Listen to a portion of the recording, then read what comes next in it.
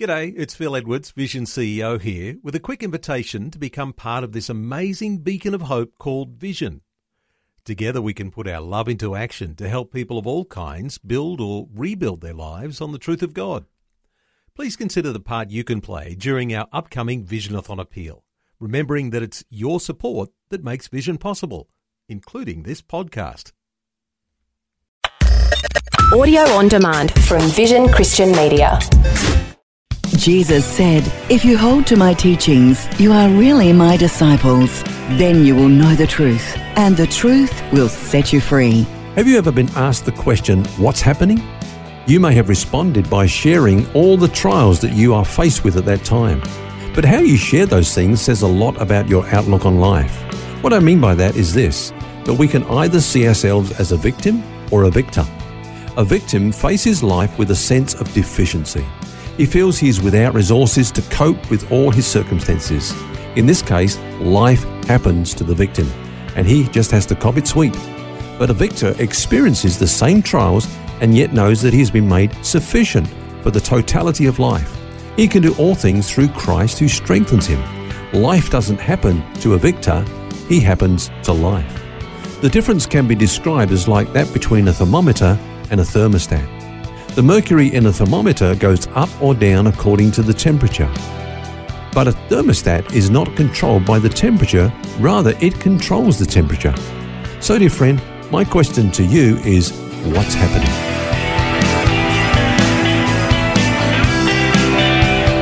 This is Set Free with Ken Legg. And it's nice to have you with us. It's Phil here, along with author and pastor Ken Legg.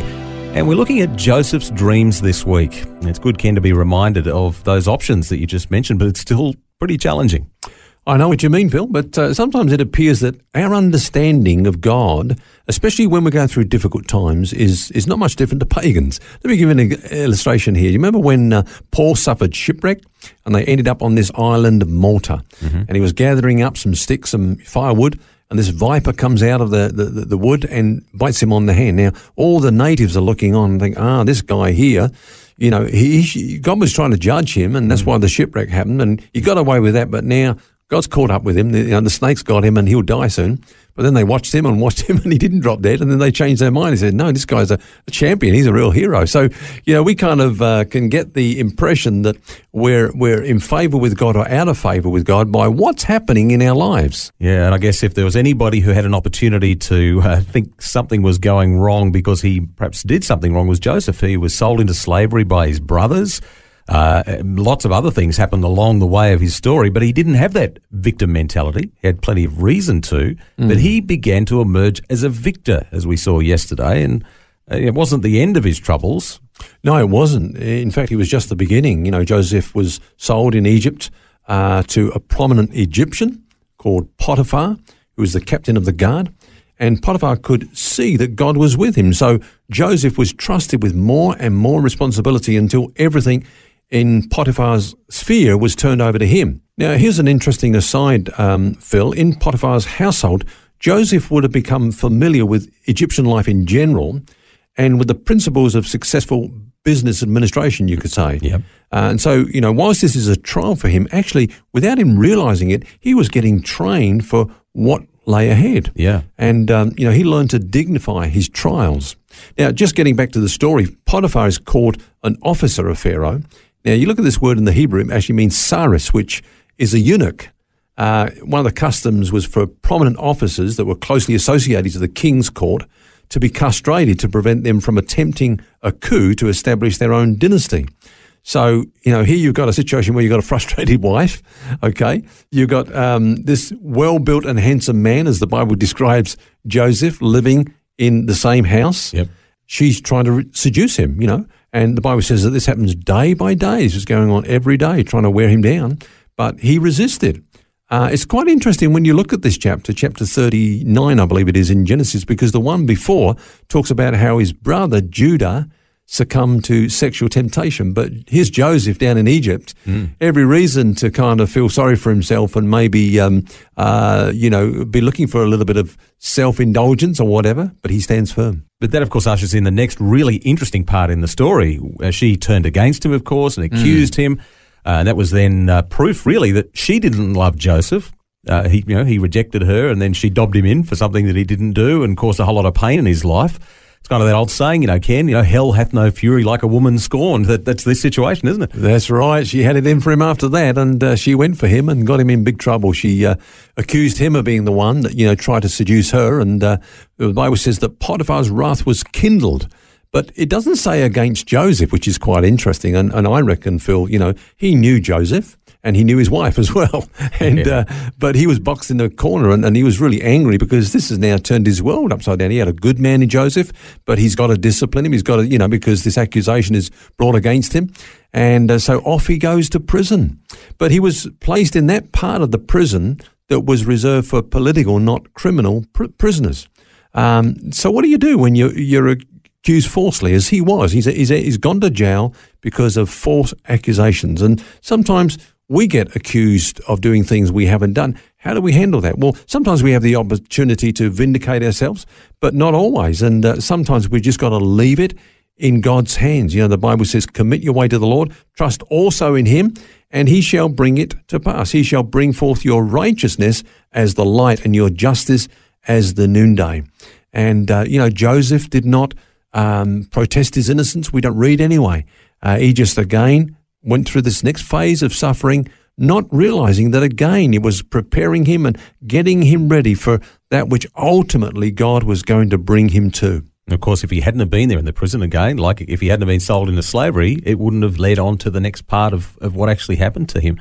That's right. You could say, poor old Joseph, he was just getting on his feet and now here's another setback. When that happens to us, how do we handle it? What should we do? Yeah, he must have really longed to be vindicated because he was innocent here. He was resisting this temptation. He had real regard for his master. He had, of course, regard for God. He had values and he was upholding them, and now he was in prison indefinitely, for something he didn't do. So he would obviously really be, quite upset about everything that gone on in his life. But of course, we need to remember that God's ultimate goal for us is much higher than our vindication. We're not always going to be vindicated. Jesus was not vindicated at his trial. If he was vindicated, Phil, we would be on our way to hell now. When he was put on trial, if he was let off when he was, accused and he didn't go to the cross, then there'd be no salvation for us. But no, Jesus did not have to speak in his self-defense. He opened not his mouth. The Bible says he made himself of no reputation. He didn't really care what others thought about him because that's not the real issue. The real issue is God's greater purpose for our lives. And, maybe we're speaking today to some listeners out there, Phil, and they may have suffered injustice and want to be vindicated. And we have to say, hey, look, it may never happen. God may never vindicate you on earth. But what he does promise is that he will make all things work together for good. He'll use those negative circumstances to train you to fulfill the dream that he's put in your heart. And then when God wants you for duty, for that thing that he's prepared you for, you'll be ready because this is a part of the training process. Yeah, well, you have to go through those things to actually be shaped.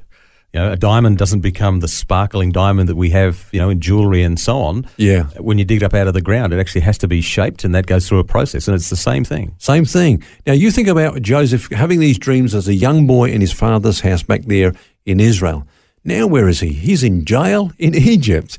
Somebody once said it's like, we're arrows in the hand of God, and the arrow is at the furthest part of from its target when it's drawn back in the bow. You think about it, it's actually drawn away from the target, but that's just before it's about to be fired.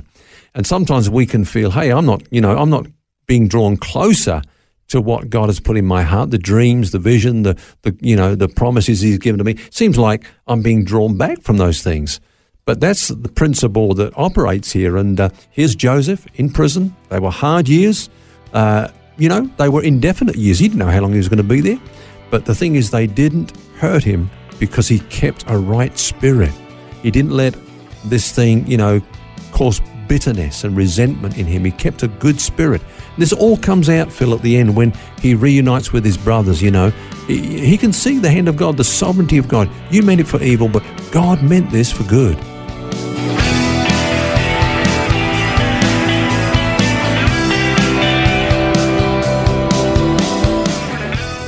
helpful and fascinating look at Joseph's dreams and how they apply to us. Do join us tomorrow as we continue this conversation, and until then, remember you don't have to carry that baggage. God wants you to be set free. For books, DVDs, small group studies and other resources from Ken Legg and details about Ken's ministry, shop online at vision.org.au.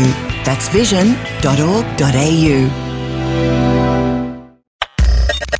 Thanks for taking time to listen to this audio on demand from Vision Christian Media. To find out more about us, go to vision.org.au.